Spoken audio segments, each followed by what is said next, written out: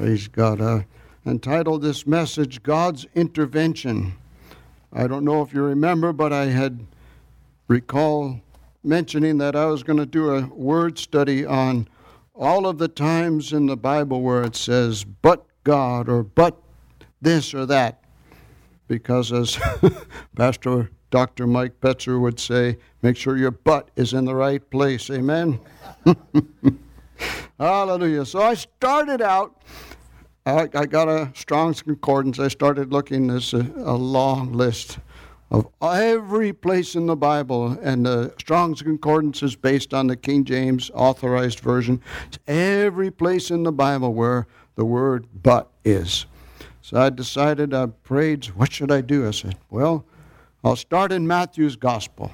So that's where we're going to start today, in Matthew's Gospel, where God intervenes. Amen?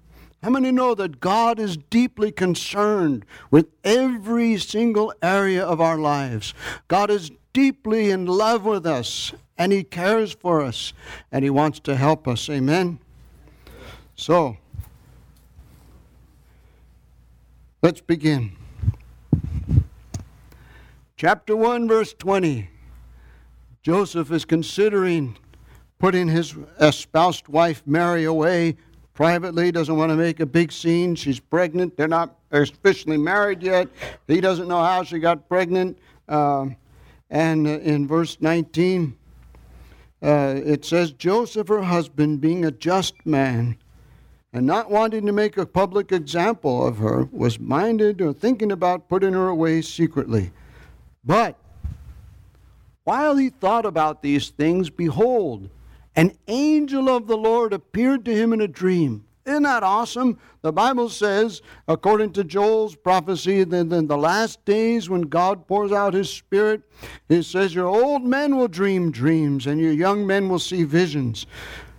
Doesn't say how old Joseph was here, but an angel of the Lord appeared to him in a dream, saying, Joseph, son of David, do not be afraid to take Mary, your wife, for that which is conceived in her is of the Holy Spirit. Here he was thinking about what to do, pondering in his mind and in his heart, what's the right thing to do here? Anybody ever been there? You have a situation where you really don't know what to do yet. And you're thinking and you're weighing the possibilities and the options, and some experts say that, well, you should write them down. Make a list of the pros and the cons of your decision and see which comes out the best. So while he's doing this, an angel of the Lord appears to him in a dream. I don't know about you, but every time I read in the Bible about angels appearing, or have heard stories of people saying they saw an angel, it pretty much freaks them out. There was a story I read about a young man. He was befriended by an older gentleman. I forget where this was exactly. Anyway, they would have prayer meetings, and they'd go to the church, and they'd have a bunch of people, and they felt like they were under attack from the enemy. And he says one night while they were all praying, there's a bunch of them in the church, he said the back doors of the church sanctuary opened up. And he says a bunch of the men saw this. These two gigantic individuals with armor on come into the sanctuary, and they turn around and they stand at the door at guard. And then they kind of disappeared. And he says that it pretty much freaked them out. The only person I think that it didn't freak out was Balaam. He's riding on his donkey to go curse the people of Israel. And an angel of the Lord standing there with his sword drawn. And the donkey stops, so he beats the donkey. And the donkey turns around and talks to him and says, how come you're hitting me? And instead of saying, what in the world? My donkey talks? He says, well, get up, you lazy donkey. And the donkey tells him, don't you see the angel? Oh, okay. To me, that's one of the funniest stories in the Bible. The donkey talks to him, and he doesn't mind. Oh, a talking donkey. How interesting. Maybe we can make some money out of this. Praise God. But anyway, the angel of the Lord appears to him and intervenes in saying, here's what you need to do. And so that's what he did. He took her to be his wife. Next instance of the word, in the Old King James, they have the word but here, not now. So, Joseph has been warned again about Herod, because if you know the story, the Magi come from Persia, from Iran, wherever it was in the east, and they come and they worship Jesus, and they're warned by God to go back home a different way because Herod the king wanted to find out where this king of the Jews was so he could kill him. And anyway, long story short, he sends his soldiers to where Jesus was born and kills all the young kids. But in order to preserve Jesus' life, the angel had told Joseph to go to Egypt. And by the way, there is a place in Egypt where they believe that Joseph and Mary and Jesus lived. So that really did happen. And then in verse 19 here, but when Herod was dead, here you are again, God's intervention. Another angel of the Lord, maybe it was the same one, appears in a dream to Joseph in Egypt and tells him, go back because you're fulfilling prophecy. Because the Bible says that out of Egypt I've called my son. And so Jesus' life begins unfolding by fulfilling prophecy. And then in verse 32, but, there's that word again. When Joseph, this is Joseph he's talking about, heard that Archelaus was reigning over Judea instead of his father Herod, Joseph was afraid to go there. And again, God warns him, and behold, in a dream, by God, he returned aside to the region of Galilee and settled in Nazareth in order to fulfill another prophecy from the Old Testament, says he shall be called a Nazarene. How many know God knows what he's doing? Amen? And then in chapter 3, verse 7, here's John the Baptist. He's out there baptizing people. And in verse 7, there's that word again. But when John saw many of the Pharisees and Sadducees coming to his baptism, he said to them, you snakes, you brood of vipers, who warned you to flee from the wrath to come? Here's a guy who hears from God directly. And here's the guys who are supposed to hear from God, and they come out to get baptized by John, and John calls them out, says, you guys, what are you doing here? And I like what he says here. Who warned you to flee from the wrath to come? The wrath of God is going to come on the earth. Amen? Thank God that the wrath of God against sinners was poured out on Jesus. In Isaiah chapter 53, it talks about the wrath of God being satisfied by Jesus' suffering on the cross. But the wrath of God is still going to come on the ungodly and the unrighteous. Amen? And John says, who warned you? Thank God somebody warned you and I that the wrath of God is coming. Somehow, some way, someone warned you and I, and we received Jesus' forgiveness and intervention so that we're not going to be subject to the wrath of God. Amen?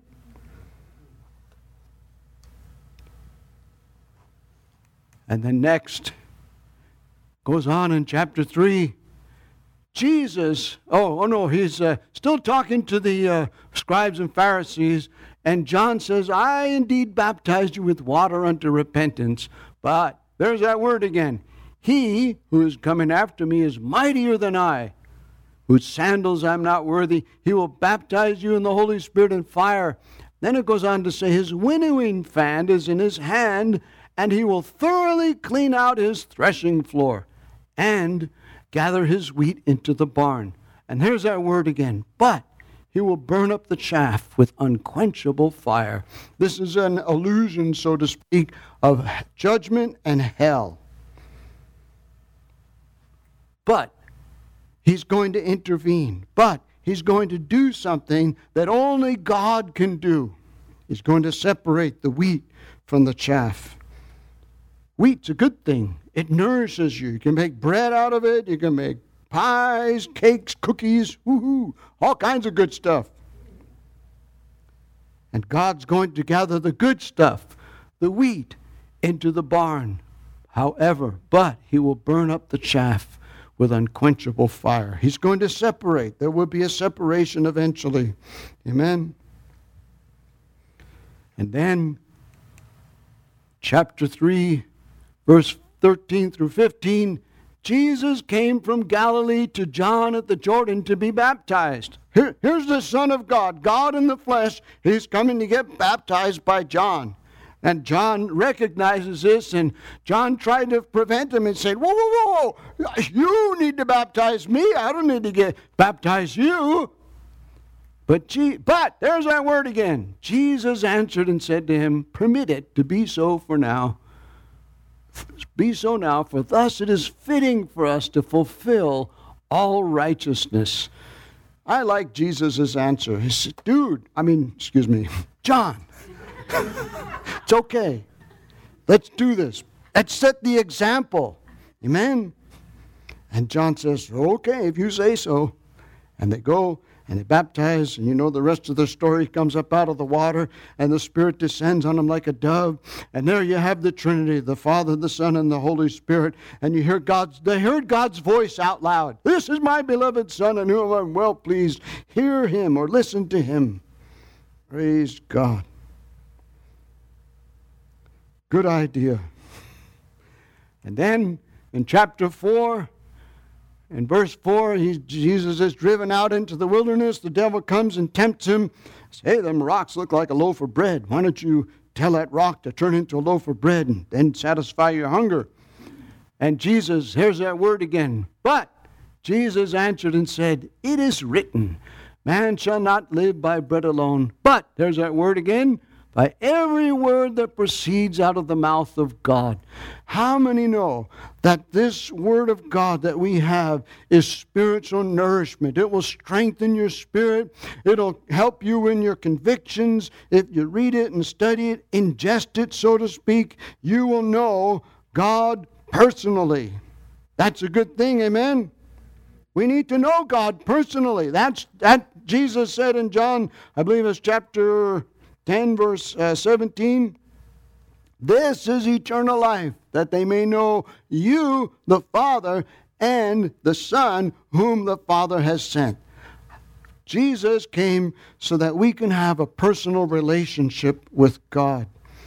I told us I had to take my car to the garage the other day, leave it there, and I walked home, and I had found that the city buses are free still until the end of the year. So, I'm going to take the bus. So I'm waiting at the bus stop, and when I got there, nobody was there, but I noticed that there was a couple of pieces of paper with a rock on it. It was a gospel tract. So I'm waiting for the bus, and here comes a young couple. They come and sit down, and they kind of ignore me, and the young man picks up the paper, and he starts reading it. I wait till he gets done with it, and I say, what do you think? And I got to tell him about Jesus a little bit. Hallelujah. Praise God. That was a good thing. Amen. So I told him, I said, you know, think of God as the best dad in the whole universe. That's how God is. He's the best dad in the whole universe. Some people have had bad dads, some people have had good dads, but God the Father is the best dad in the whole universe.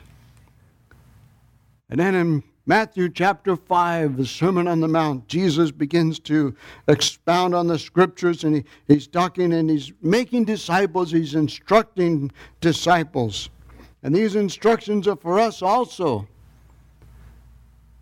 And Jesus, he's telling the disciples and us, you're the salt of the earth, but if the salt loses its flavor, which I don't know how it could do, how shall it be seasoned? It's good then for nothing, but, there's that word again, thrown out and trampled underfoot by men.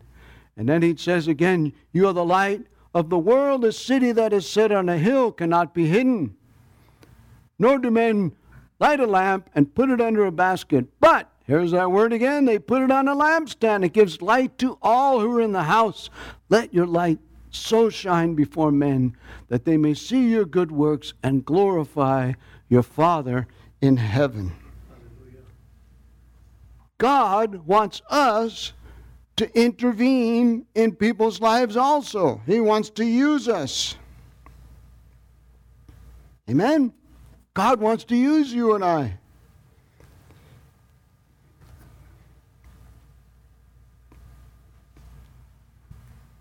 Let your light so shine before men. Let your life and your actions and your words glorify God.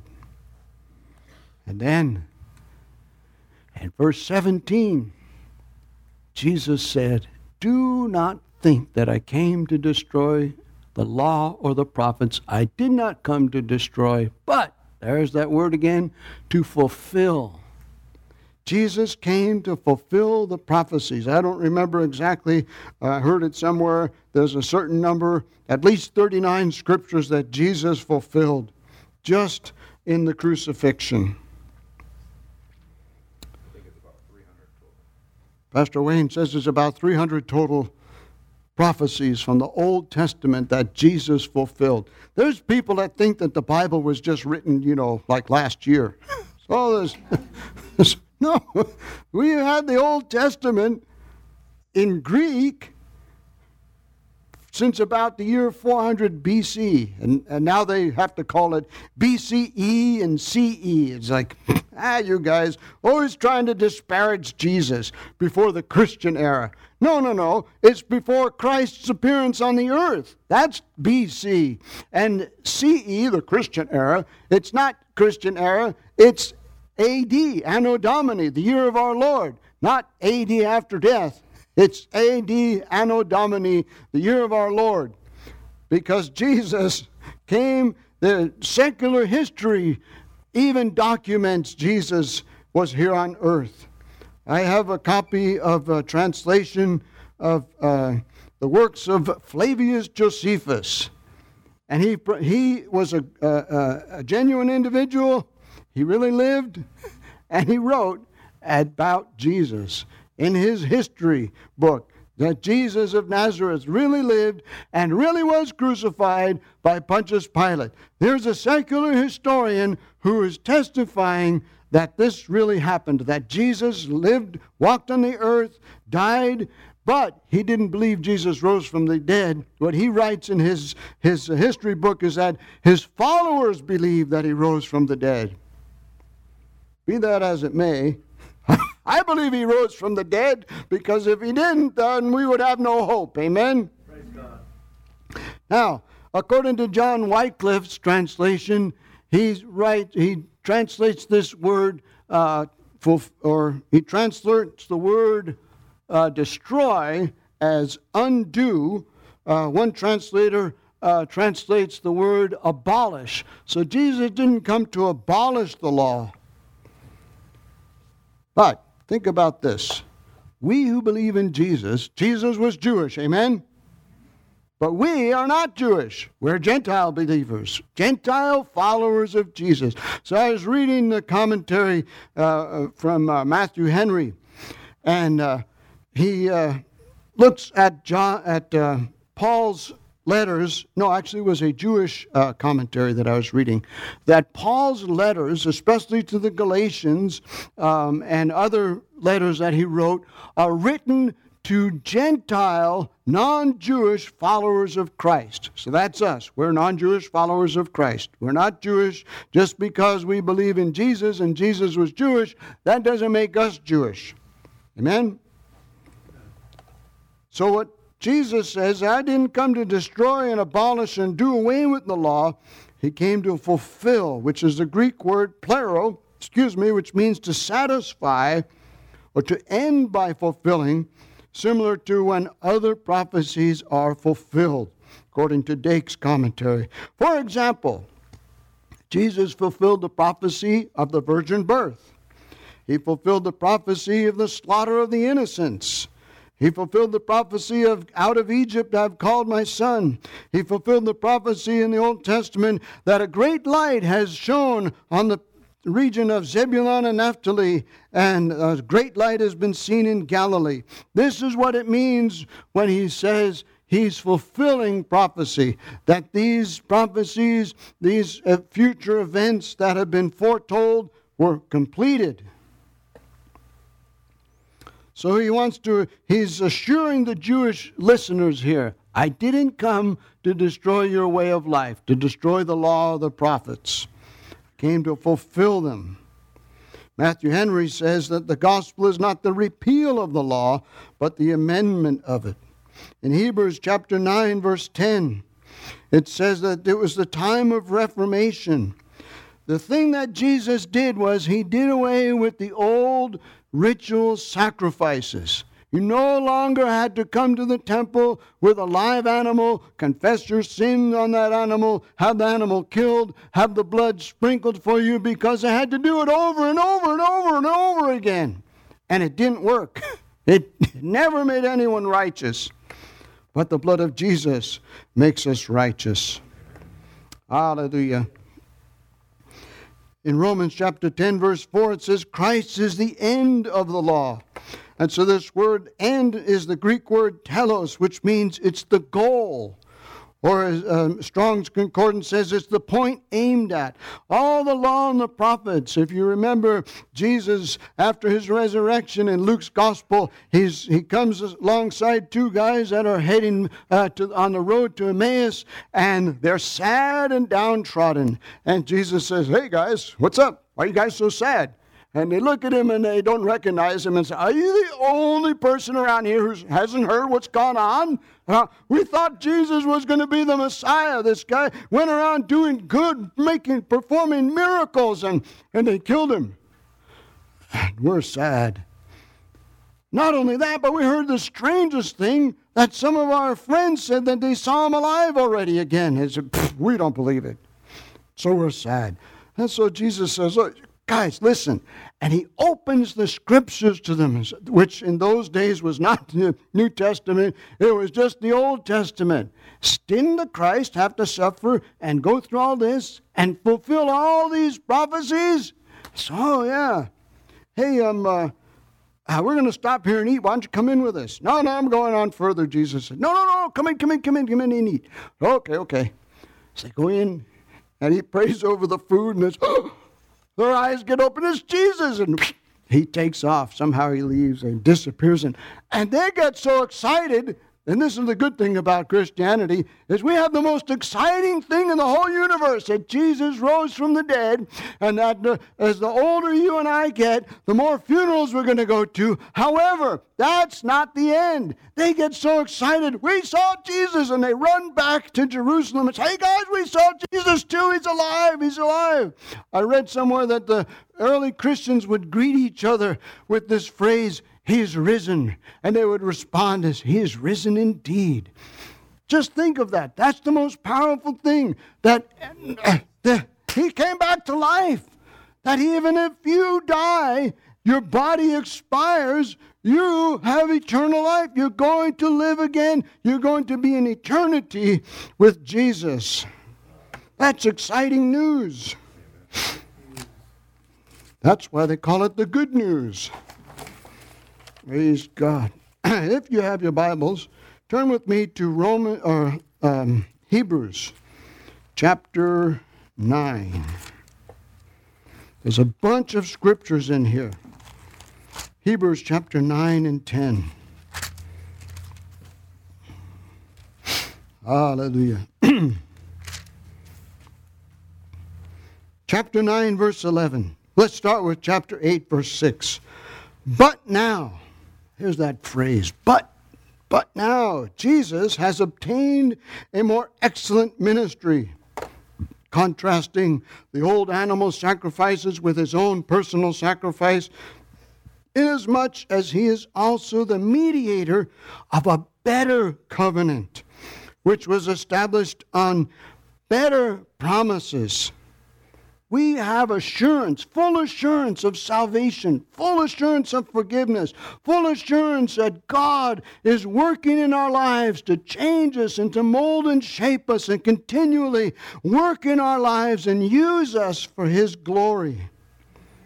The first covenant, if it was faultless, then no need would have been sought for the second covenant. Because in Jeremiah chapter 31, verses 31 through 34, the prophet prophesies that the days are coming and will make a new covenant, hallelujah, which has been made available to you and I.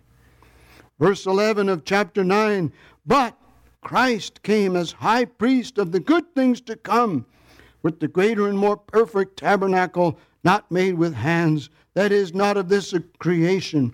Because the blood, it goes on to say, the blood of goats and calves could not clean us up the way the blood of Jesus can.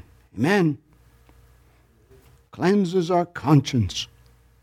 Hallelujah.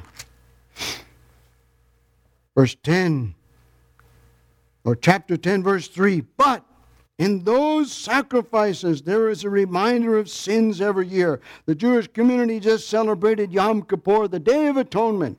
Once a year they have the Day of Atonement, where in the Old Testament, or under the law of Moses, the high priest would go into the most holy place once a year. But every year, in verse 3, in those sacrifices, they're a reminder of sins every year. In verse 12, but this man, Jesus, after he offered one sacrifice for sins forever, sat down at the right hand of the God. Why did he sit down? Because the job's done.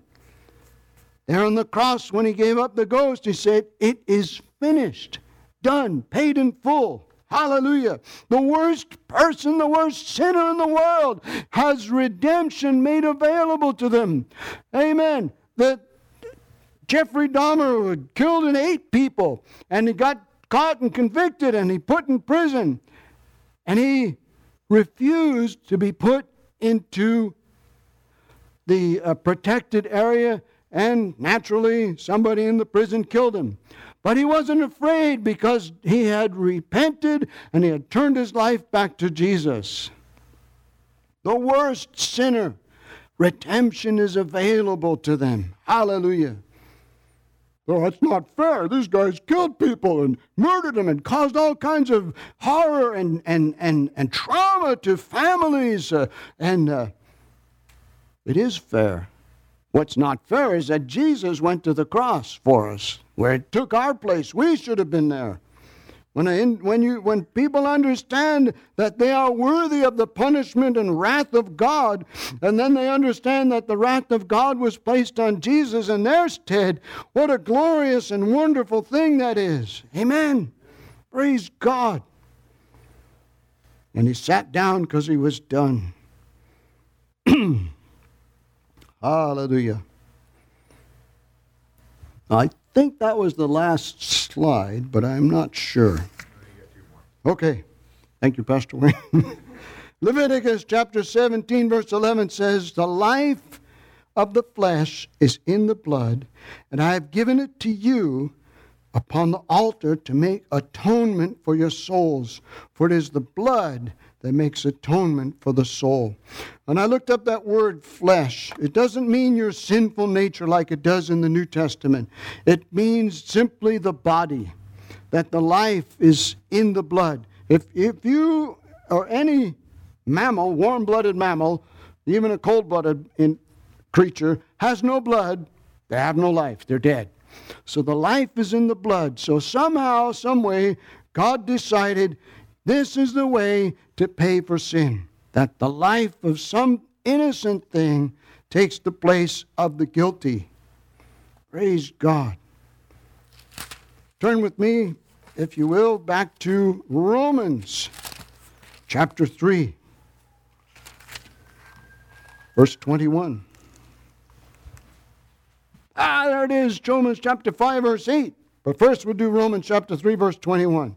But now, the righteousness of God, apart from the law, is revealed, being witnessed by the law and the prophets. Paul quotes Psalm 143, verse 2. No one living is righteous before you. Remember a couple of weeks ago I preached about God's standards. No one can live up to God's standards on their own. No one will be declared righteous on their own merits because of before God. It's only on the merits of Jesus. I like what this one preacher said.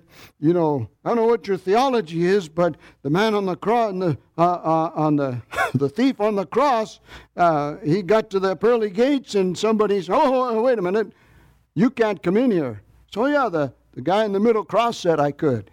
Praise God. Hallelujah. The man on the cross said I can come in. Praise God. He paid my ticket for me.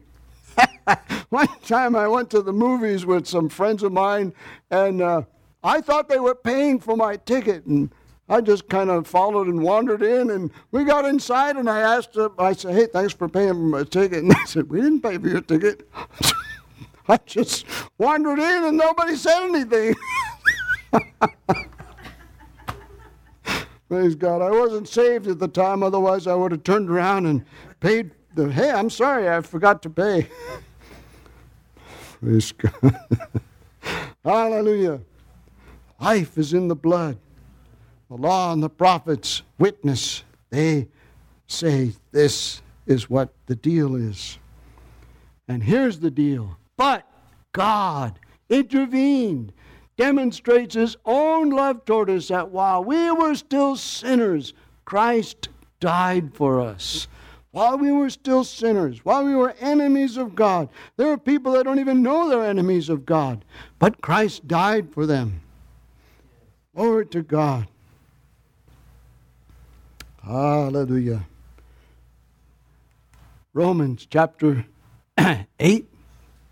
We'll wait on that one. We'll go back to Romans chapter 5. We've got a couple more scriptures between there. Romans chapter 6, verses 17 and 18.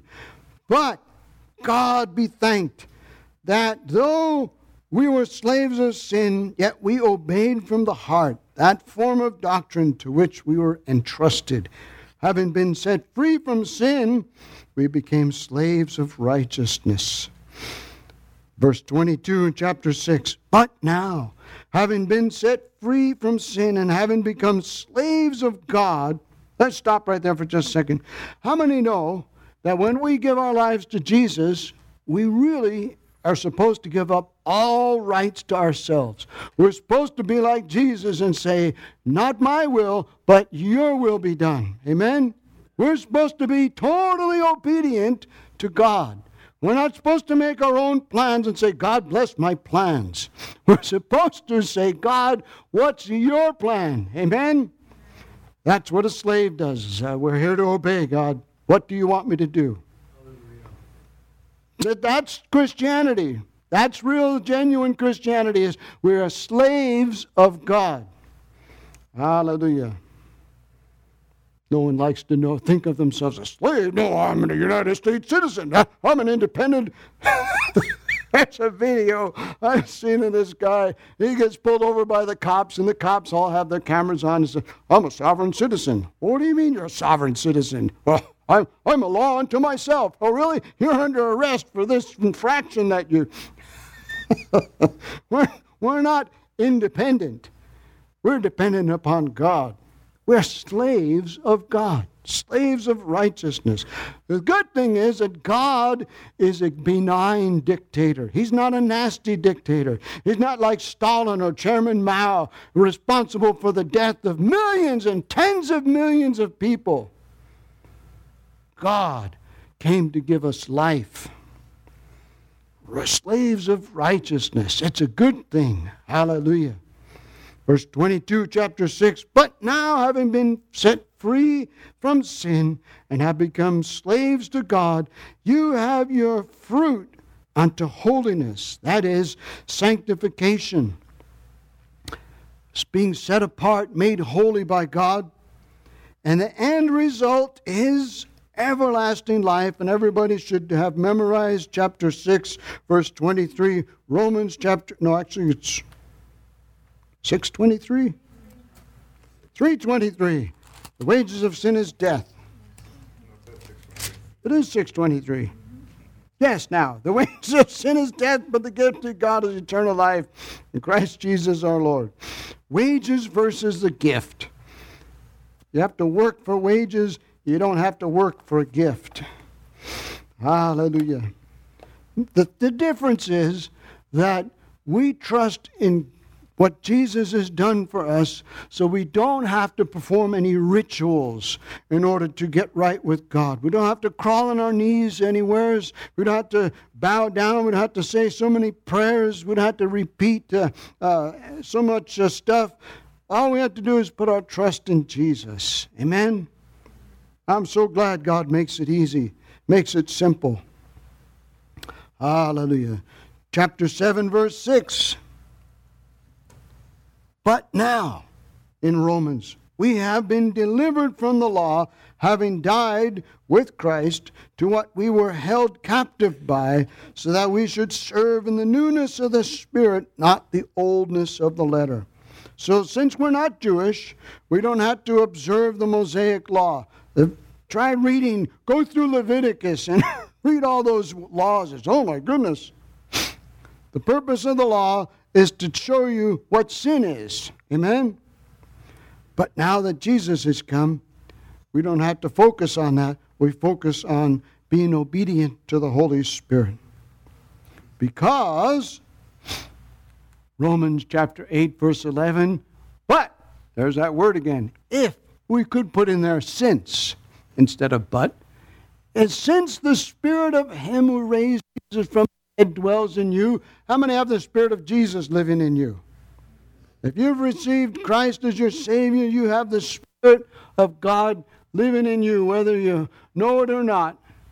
He who raised Christ from the dead will also give life to your mortal bodies through His Spirit who dwells in you. When we receive Jesus, we're more alive than we were before. Whether you know it or not, we have been made alive in Christ. There's a new, what you would call, who knows, maybe a good word would be a new energy. Something motivates us, something different than what we were motivated by before. Many people, like we were studying in Bible study on Wednesday night, everybody worships something. We should be worshiping God. Everybody worships something. And most people, whatever they pay their attention to in worship, they become addicted to that. And the problem with addictions is that it never satisfies. You always got to get something more. There's always that emptiness, that hunger, that void that hasn't been fully satisfied. But we can find that satisfaction with Jesus. We will have trouble in the world. Yes, that's true. You'll have problems in the world. Yes, that's true. But we can go to a God who loves us and petition Him with thanksgiving, even though we don't get the answer right away, that He will intervene, that He has stretched forth His hands all the day long toward us. What we should pray is, God, open my eyes. Let me see, God. Amen? Praise God. If or since that Spirit dwells in us, it will energize us. Hallelujah. Then let's go to Ephesians and we'll finish up with Ephesians chapter 2, verse 4. But God.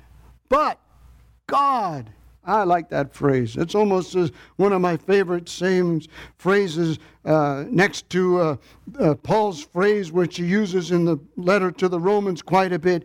Much more. Hallelujah. But God, who is rich in mercy, rich beyond compare, filthy rich, hallelujah, rich in mercy, because of His great love with which He loves us. Hallelujah. Rich in mercy. Have mercy on me, God. I like Jesus says, he talks about the Pharisee that comes to church and he stands there and saying, God, I thank you that I'm not like other sinners like this guy here. And the other guy, he comes to and he just says, God, have mercy on me. Anytime you have a memory pop up in your head and the accuser puts this memory in your head. Hey, remember when you did this? Remember that? Remember how bad you were? Remember how nasty and naughty you were? When that happens, how many ever been naughty? Amen? Oh, no, not me. I've been innocent all my whole life. You liar. All those times when the enemy reminds you of your sin, you just call on the mercy of God, because God, have mercy. Jesus, have mercy. Like Pastor Vaughn Gerald used to say, whenever one of those memories would pop up, he'd just say, thank you, Jesus. Because it's taken care of on the cross. Amen. It's been taken care of. The mercy of God has been poured out. Hallelujah. Because of His great love with which He loved us. Even when we were dead in trespasses, He made us alive together with Christ. By grace you have been saved. And He raised us up together and made us sit together in the heavenly places in Christ Jesus. Why? So that in the ages to come He might show the exceeding riches of His grace in His kindness toward us in Christ Jesus. Thank God that we serve a kind God. Thank God. Oh my goodness. Of all the times that we've messed up, we can always go to God. It's as inexhaustible, like Dr. Mike Petcher said. How did he put it? There's not enough sin in the universe to nullify the unqualified or the matchless success of Jesus' sacrifice. Not enough sin in the universe to nullify what Jesus has done, because He's rich in mercy. Hallelujah. Hallelujah.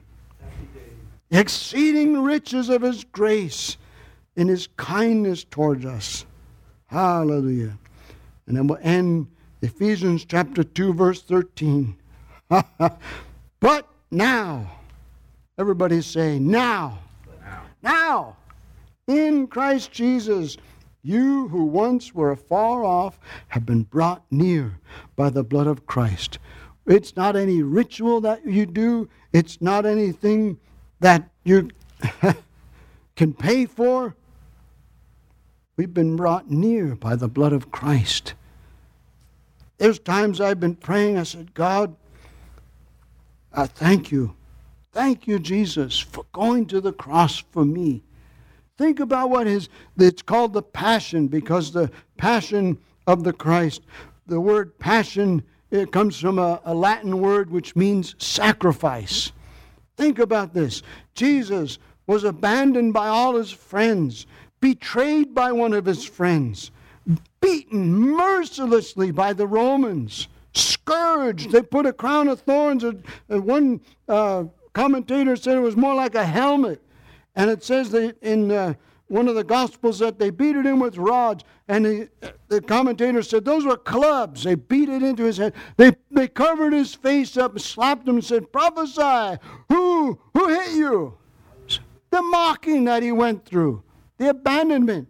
Then, after scourging him, he's brought out by Pilate to his own people. And they all start screaming, crucify, away with him, crucify him, he's not fit to live. What did he do that offended you so much? How did Jesus hurt you so much that you wanted him killed? My goodness, whenever people get so bent out of shape about Jesus and get mad about Christianity, what did Jesus do to offend you so much? Nothing. Amen. Praise God. And then they took him to Calvary and put him on the cross, nailed through his hands and his feet. Praise God. Stuck him up there and dropped the post in or whatever they did, dislocate his shoulders, and suffered up there in our place. I wish I could comprehend that the sin of the whole world was paid for and put on Jesus on that day on Calvary. I wish I could comprehend that. Maybe when I get to heaven I will. But when I pray and I'm thinking about these things, Jesus, what you went through for us. Thank you for enduring the shame and the suffering, for the joy set before him, which was the promise and the hope and the fulfillment of the prophecies of the resurrection from the dead and the restoration of all things. Jesus paid for the entire universe to be restored. Praise God.